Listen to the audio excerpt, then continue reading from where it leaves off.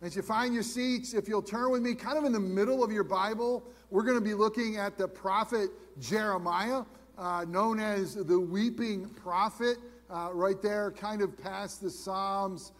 That book will be in Jeremiah chapter 29 today. If you don't have your Bibles, there's one in front of you in the pew there. Also, the words will be on the screen as well. This morning, we are continuing our series here in the fall of being a faithful witness. What does it mean for us, the church, to be faithful to our great God in the midst of a dark world? And again, today we're going to hear from God, from His Word. We're going to ask Him to speak and to be a faithful witness seeking the welfare of our community.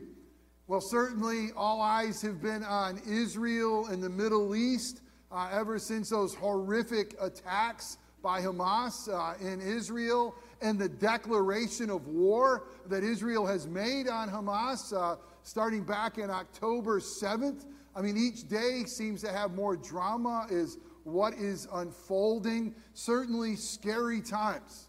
But we know that's a very volatile area, is it not? I mean, nearly 600 years before Jesus was born in Bethlehem, Jeremiah was speaking to God's people. Israel was at war. They were at war with King Nebuchadnezzar and his reign in Babylon. And so God was telling his people through Jeremiah, listen, quit it, stop it. Will you quit worshiping false gods? I'm your God, you're my people. Will you quit doing the wrong things? Stop it. Pursue just me. And I love what Jeremiah says. He says this continually, thus says the Lord. So these are God's words. He says, listen, if you repent, I will relent. If you repent, I will forgive you. I mean, but you're just chasing after the wrong things. But sadly, the message to repent has fallen on deaf ears. So Jeremiah, known as the weeping prophet, and rightfully so, because, man, everything he preached, he was ridiculed for. As a matter of fact, God's people did not only not repent, they said, let's kill Jeremiah or let's just treat him poorly. They descended him into a pit, into like a cistern. He sinks into the mud. They burned up his writings. I mean, they didn't want to hear it. And they didn't want to hear from God. And they certainly did not repent. What he preached, it fell on deaf ears. And now, Jeremiah, in Jeremiah 29, he is writing to the exiles in Babylon. Here, don't miss this. He's writing to prisoners of war. He's writing to those God's people that have been kicked out of the promised land, and now they are in Babylon. You read through the Bible, you realize Babylon is not the place that God's people want to be living. It's a foreign land, it's a distant land, it's a pagan land. And yet God has a word for his people, even in exile. He's going to tell them, here, I know that you are living in a place you don't want to live. I know you're living in a time you don't want to live. But this is how you are to live even as exiles. Church, many of us feel like we're living in exile. Many of us feel like we're living in a foreign land, or at least a different land than we knew, a different land that we grew up in. But how are we to live? Well, God tells them, there's some words for us. How are we to be a faithful witness at this time, in this place? If God was calling his people to be a faithful witness in Babylon, he's certainly calling us to be a faithful witness here in Central Florida. So here's what we're going to do as we look through Jeremiah 29, verses 4 through 14. We're going to see these things. God's sovereign hand has placed us where we are. God calls us to build a community right where we are. God tells us to seek the peace and prosperity of our community right here. God tells us not to be deceived by false prophets, and God has a plan and a future hope for us. Let's hear these words that the prophet Jeremiah, anointed and empowered by the Holy Spirit, spoke back then and continues to speak to us today. The word of the Lord found in Jeremiah 29, beginning in verse 4. Thus says the Lord of hosts, or the Lord Almighty, the God of Israel, to all the exiles whom I have sent into exile from Jerusalem to Babylon. Build houses and live in them. Plant gardens and eat their produce. Take wives and have sons and daughters. Take wives for your sons and give your daughters in marriage, that they may bear sons and daughters. Multiply there and do not decrease. But seek the welfare. Maybe if you have an NIV translation, it's the peace and prosperity of the city where I have sent you into exile. And pray to the Lord on its behalf. For in its peace and prosperity or welfare, you will find your welfare. For thus says the Lord of hosts, the God of Israel. Do not let your prophets and your diviners who are among you deceive you. You do not listen to the dreams that they dream, for it is a lie that they are prophesying to you in my name. I did not send them, declares the Lord. For thus says the Lord, when 70 years are completed for Babylon, I will visit you, and I will fulfill to you my promise and bring you back to this place. For I know the plans I have for you, declares the Lord, plans for welfare and not for evil, to give you a future and a hope. Then you will call on me and come and pray to me, and I'll hear you. You will seek me and find me when you seek me with all your heart. I will be found by you, declares the Lord, and I will restore your fortunes and gather you from all the nations and all the places where I have driven you, declares the Lord. And I will bring you back to the place from which I sent you into exile. Well, the grass withers and the flower fades, but the word of our God will stand forever. Thanks be to God. Let's pray. Oh, Father God, we do pray that you would speak. That you would speak through a broken sinner like me. That you would speak in a way that we would understand. God, Jeremiah lived a long time ago. His people were experiencing some different things than we are today. But God, this is your word, and it's living and active, and it's true. It was for your people back in Babylon, and it's for your people here in Central Florida. So God, would you give us ears that could hear your voice, to discern that voice? Would you give us minds that would understand your word, even when we find ourselves in the prophet of Jeremiah's book? God, would you give us hearts that are soft and pliable in your hands, not stony cold, filled with sin? Maybe you need to break our hearts so that we can embrace your word. But whatever you need to do, God, we ask that you would give us hearts that embrace your truth. That you would do all these things, Lord, so that we, your people, your church, could be a faithful witness, that we can walk in a manner worthy of your name. God, the things that I say that are wrong or just my opinion, please let those things, make those things fall away and be forgotten quickly. But God, the things you have for your church this morning, use those things to help us be that faithful witness, lovers of Jesus, a city on a hill in the light of the world. We pray this in Christ's name. Amen. The first thing we see in this letter, it's pretty amazing the way God speaks to his people. We see that God's sovereign hand has placed them right where they are. In verse 4, he says it again in verse 7 and 14. God wants us to make sure that he knows that they are there, we are here by his design. Yes, they are in Babylon because of their own sin. Yes, they did not refuse to listen to God, and this is the results that he promised them and told to them.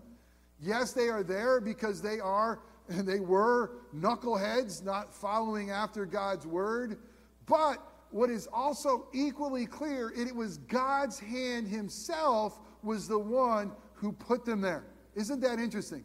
God is the one who brought them there. They were there because of that sin, but God's sovereign hand still rules. How many of you are native Floridians? Wow, there's more than I thought. Pretty good. How many of you are not native Floridians? How many of you grew up in the great state of New York? I know there's many of you. Yes, indeed.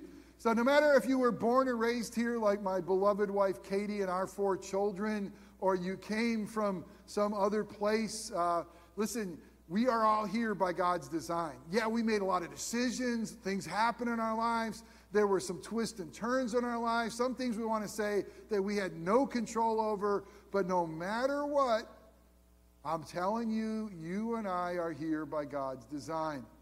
We're here because of God's sovereign hand. We are here. We too have been carried here by God. And we are here for a reason. We are here for God, by God's design. We are here to live in this community, in this time, for His glory. Church, we cannot miss this. God has placed us here. God has placed us here at this time, this place, for a reason. For the glory of our great God and for the good of our neighbor. We are here by God's design. We are here because of His sovereign hand.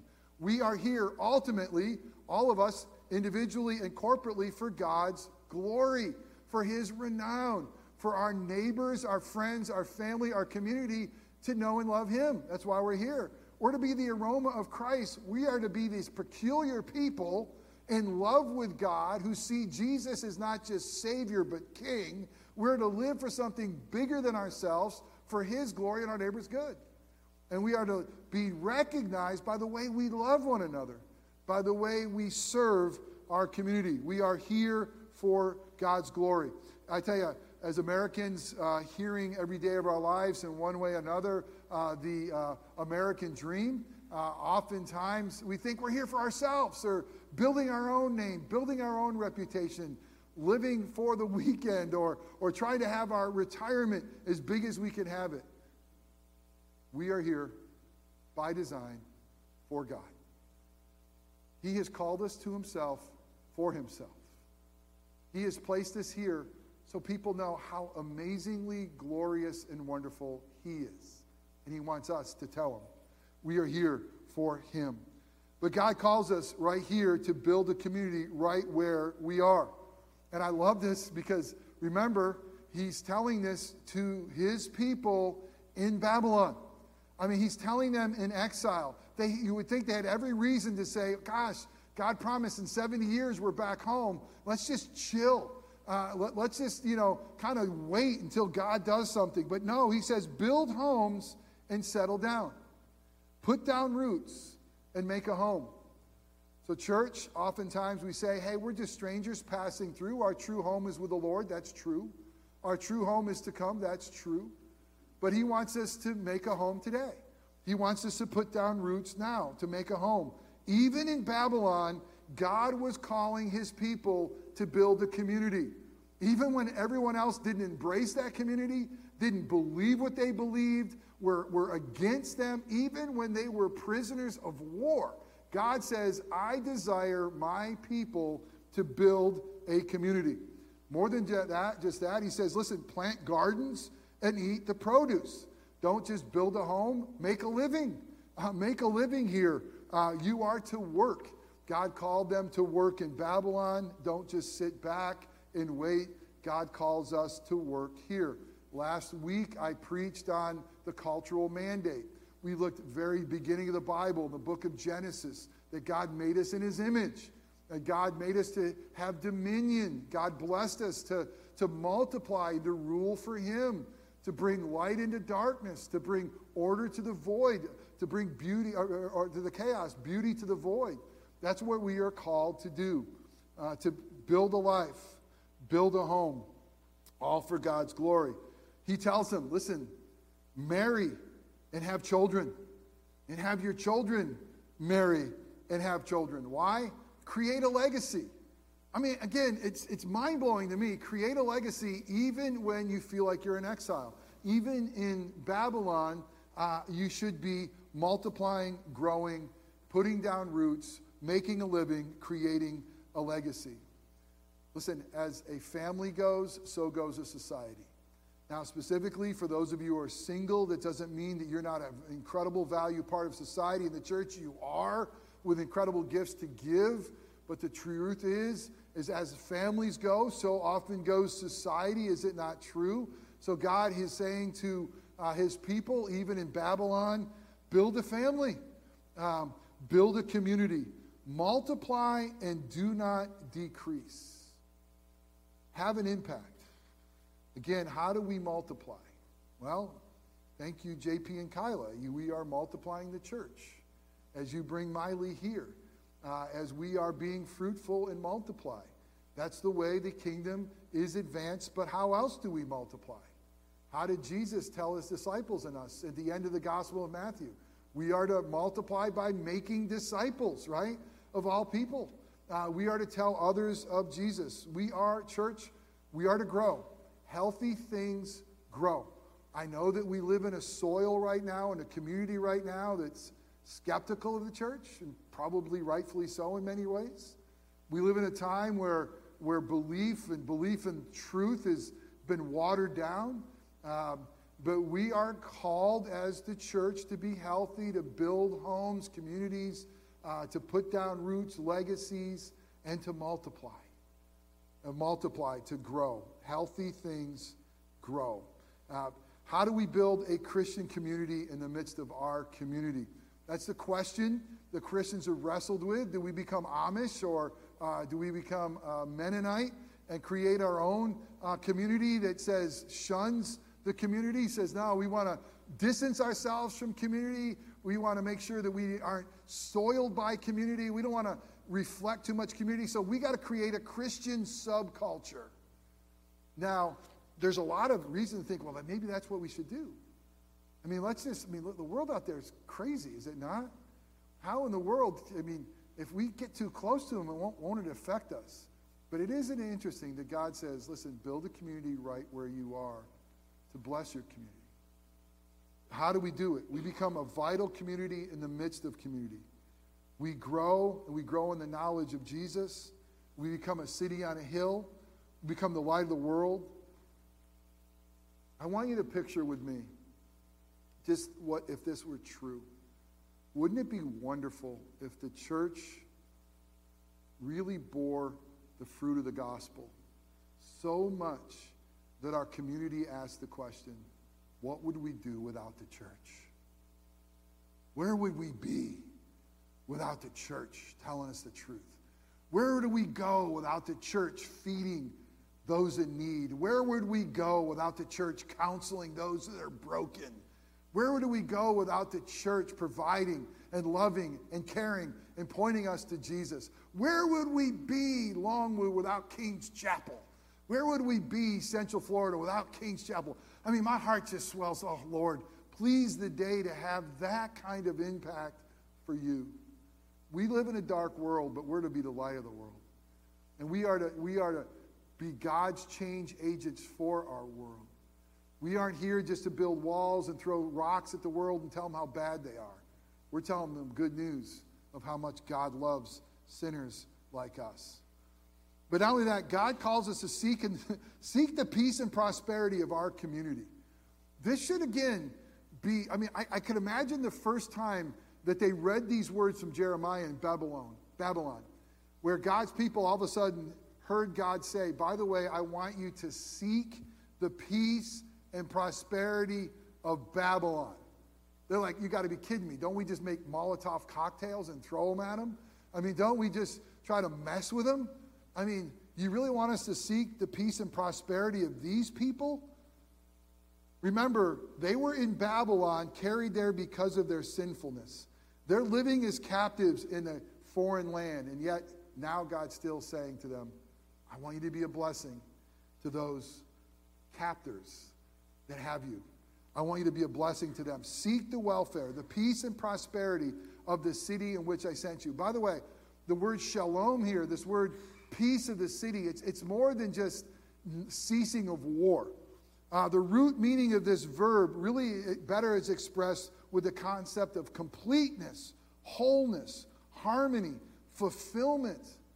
Here's what God is saying. I want you to bless this community so much of its wholeness, its fulfillment in all areas, not just the ceasing of war. Wow. Seek the welfare of our community. What an unbelievable call to seek the peace and prosperity of Babylon, to seek the peace and prosperity of our country, our world right now. How do we do it? How do we seek the peace and prosperity of our community? by being that which God called us to be, being salt and light in our world, by our word and deed, the way we love him and the way we love our neighbor. Their only peace is Jesus. He is the Prince of Peace. He is the God of peace. There is no peace without him. So how do we seek the peace and prosperity of our community? We bring our community Jesus, the God of peace, the only one who can let us have peace with a holy God. And we also need to pray for our community. Let me ask you a question. Honestly, don't raise your hand. Don't answer it out loud, just in your mind. How many of you have prayed for our community? I bet you most of us complain about our community. We complain of all the things that are done wrong, all the things that are messed up, whether that's from the leaders above us, the neighbors next to us, or whatever that's broken around us. It's amazing how much we can echo everybody else's cry of complaint. God has us here to be a difference maker. And part of that is to pray for our community. Let me challenge you, church. When you want to say something negative about our community, go to prayer. Pray for it. Say, God, you've asked me to seek the peace and prosperity, the welfare of this community. Help me. Teach me. What do you want me to do with this community? Incredibly, God says we find our welfare and our community's welfare. The more the kingdom of a God is advanced here, the more the gospel bears fruit. Does that make sense, right? The more the kingdom's advanced, the more the gospel bears fruit. The more the gospel bears fruit, the more peace and prosperity we all have in Christ Jesus. I mean, that's just the reality of what we are to do. We are to seek that welfare, and it comes around to us. The more there's peace, the more the gospel bears fruit, the more our homes, our families are safe in Christ Jesus. God tells us not to be deceived by false prophets, verses 8 through 9. And there's so much to say here. But he's saying to his people, listen, you're in a foreign land, and there's a lot of people that are telling you the wrong reason why you're there. And there's a lot of people telling you why you're there and what you need to do to get out. But I'm not talking through them. So you want to say, how do I know? I mean, how do I know who to listen to? And I mean, right now, how do you know who to listen to? Because a lot of people say, well, listen, this is what's happening right now in the Bible, and if you look at this, you can link it to that, and you can link it over here, and it really goes around to that, and it's got to be over here. And you want to say, well, wait a minute, is that really true? I mean, again, there's a lot of people who have studied God's word that will say, well, you know, this has got to happen or that has got to happen. We have to be good Bereans. Let me tell you, when Paul was on one of his missionary journeys, he went to a place called Berea. And Berea was better than those in Thessalonica. Why? Because they listened to Paul, and they said, okay, Paul, you tell me about this Jesus. We're going to look at Scripture. We're going to make sure that what you're saying is in God's Word. And if it's not, we're not going to believe it. And Paul said, good for you. You're noble. You're taking what you're hearing, you're looking at Scripture. So that's one of the first things we got to do. We got to look at Scripture. And you're going to say, well, they know a lot more than I do. But let me just tell you, I think the church has got to be a little leery about everyone's word of what is happening. Be good Bereans. What is happening? Listen, what do we know? We know that God wins. We know the reality that in Christ Jesus there is victory. But we got to be careful that we're just hearing anything that someone says and saying, oh, this comes from the Lord. Does it really? We need to examine Scripture every day. Be careful not to take things out of context. And prophecy is tricky. But we also know it's all fulfilled in Christ. All right. I got more to say on that. Let's just keep going. God has a plan and a future hope for us. God has a plan for us. God has a plan for you individually. He has a plan for us corporately. Now listen, watch this. If God has a plan, we discover that plan. We don't create it. Does that make sense? If God has a plan for us and God has a plan for you, it's not our job to create that plan and give it to God and say, bless this. It's our job to seek Him and get on our knees and say, God, what is it? What do you have for me? And what do you have for us? Now, because we're Americans living in the culture like we do, we have a tendency to read all of God's promises so individually, and they are individually. But he's talking to his people, and he's saying, listen, I have a plan for you. He's got a plan for us, King's Chapel. We're part of his bride of Christ. We're maybe a little small part of his bride of Christ, but he's got a plan for us. And it's a great one, and we should be praying, God, what is your plan for us? How do we honor you? And would your plan be done? Not my will, not yours. Your will be done for King's Chapel. And your will be done in our lives individually. That's just the reality. How do we discover that? We seek him. He says, seek me with your whole heart to discover that. Spend time with me. Get on your knees. Open up my word. Don't create a plan and ask me to bless it. Seek me and say, what do you have for me? I mean, God's going to work in a way that he keeps things. He says, we see dimly. Is that not true? And he sees clearly. And I think it's part of his grace that we see dimly. What does that mean, Jeff? It means that we continually have to seek God. Daily deny ourselves, pick up our cross, and follow him. And if he gave me the plan right now for King's Chapel, and all of it starting tomorrow, and I knew it all, and he gave me a plan for my life, and I knew it all crystal clear, you know how much I would need him? You know how much I would seek him? I'd say, okay, I got it. Now it's all about me to make this happen. Not only does he have a plan, he wants to work with us to unfold that plan. And he wants us to empower us to find that plan. And he has the wisdom not to show us around the corner so that we walk by faith. Does that make sense? He doesn't give it to us all at once. We couldn't handle it. And we'd mess it up. But he has a plan for us. And he has a future hope for us. The best is still yet to come. Don't buy a book that says your best life is now. It's a lie. It's not, okay? It's not. The best life is to come when sin's presence is gone from us. When Jesus is literally with us physically. But we do have a future hope. We aren't home yet, but he will bring us home. He promises, and his promises are true. Okay, I told you that Babylon, bad place. You know where Babylon is in modern day? Iraq. But guess who was, I'm reading through the end of Jeremiah. You get to the end of Jeremiah, and God's saying, by the way, Babylon, you're going down. You're toast. You think you got it all? You are going down too. I'm bringing judgment on you. And guess who he uses to bring judgment on Babylon? It's the Medes. And guess who the Medes are? Iran, the Persians.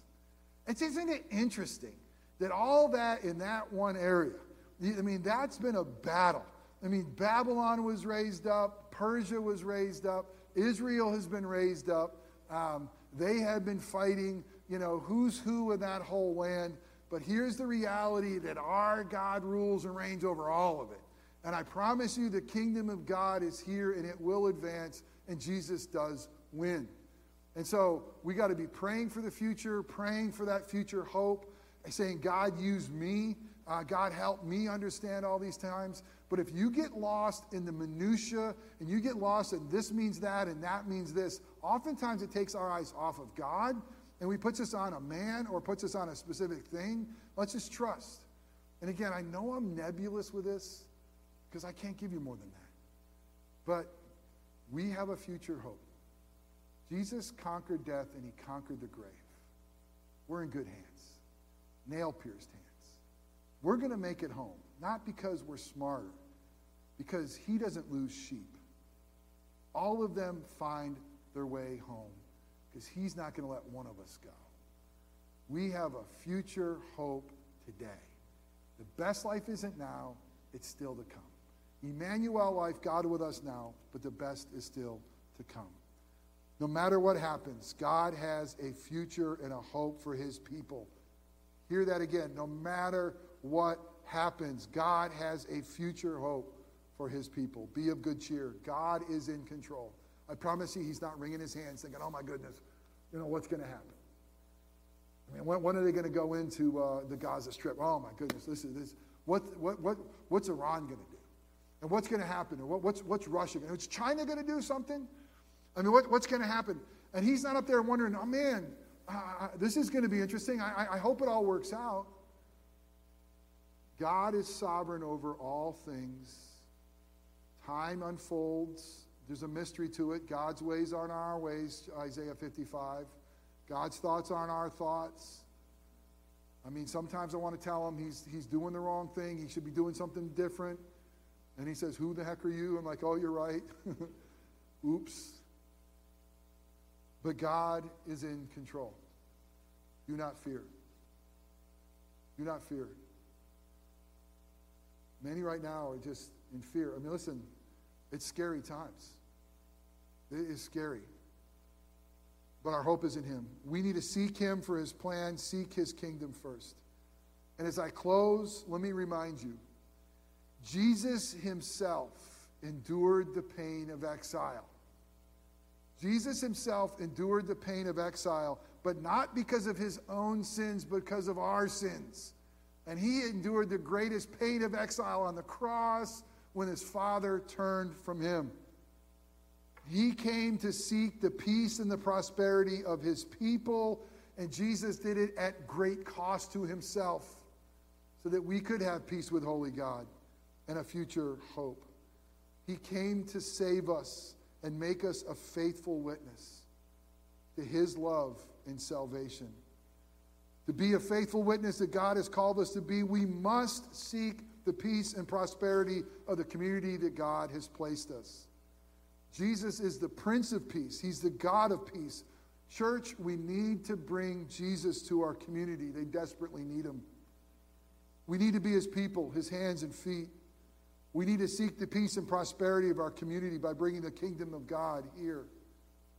We need to seek first the kingdom. And when the gospel bears fruit around us, the community will be blessed with peace and prosperity, and so will we. We must seek that as a church. We must seek it individually. The reason that we have a fall festival, it may seem stupid. The reason we send out 10,000 flyers to our community inviting them here ultimately is to seek the peace and prosperity of our community. Are you telling me that a cone of shaved ice seeks the peace and prosperity of our community and a free hot dog and hamburger? No. But I'm telling you, Jesus does. And I'm telling you, if they could get here and feel something different, the Holy Spirit here, and maybe they'll come back and hear the word of God. I promise you, we are doing this to seek the peace and prosperity of our community for the glory of our great God and for the good of our neighbor. The reason we have ministry partners like Choices, the Sharing Center, is to seek the peace and prosperity of our community. We do it corporately, we do it individually for the glory of our great God and for the good of our neighbors. Amen. All right, let's pray. Lord, I thank you for Jeremiah. Oh, man, what a difficult calling he had. Weeping prophet.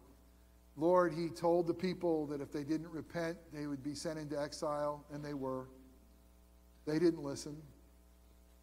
He wound up being kidnapped and taken to Egypt because God's people thought there might be safety down there, and they weren't. God, he was not treated right by foreigners, and at times, oftentimes treated better by foreigners than was his own people.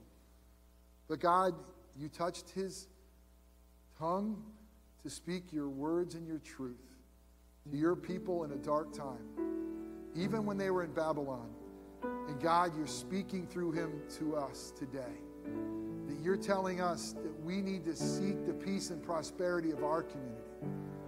That we need to build a community right here. A community that reaches our community. A community in love with you and in love with one another.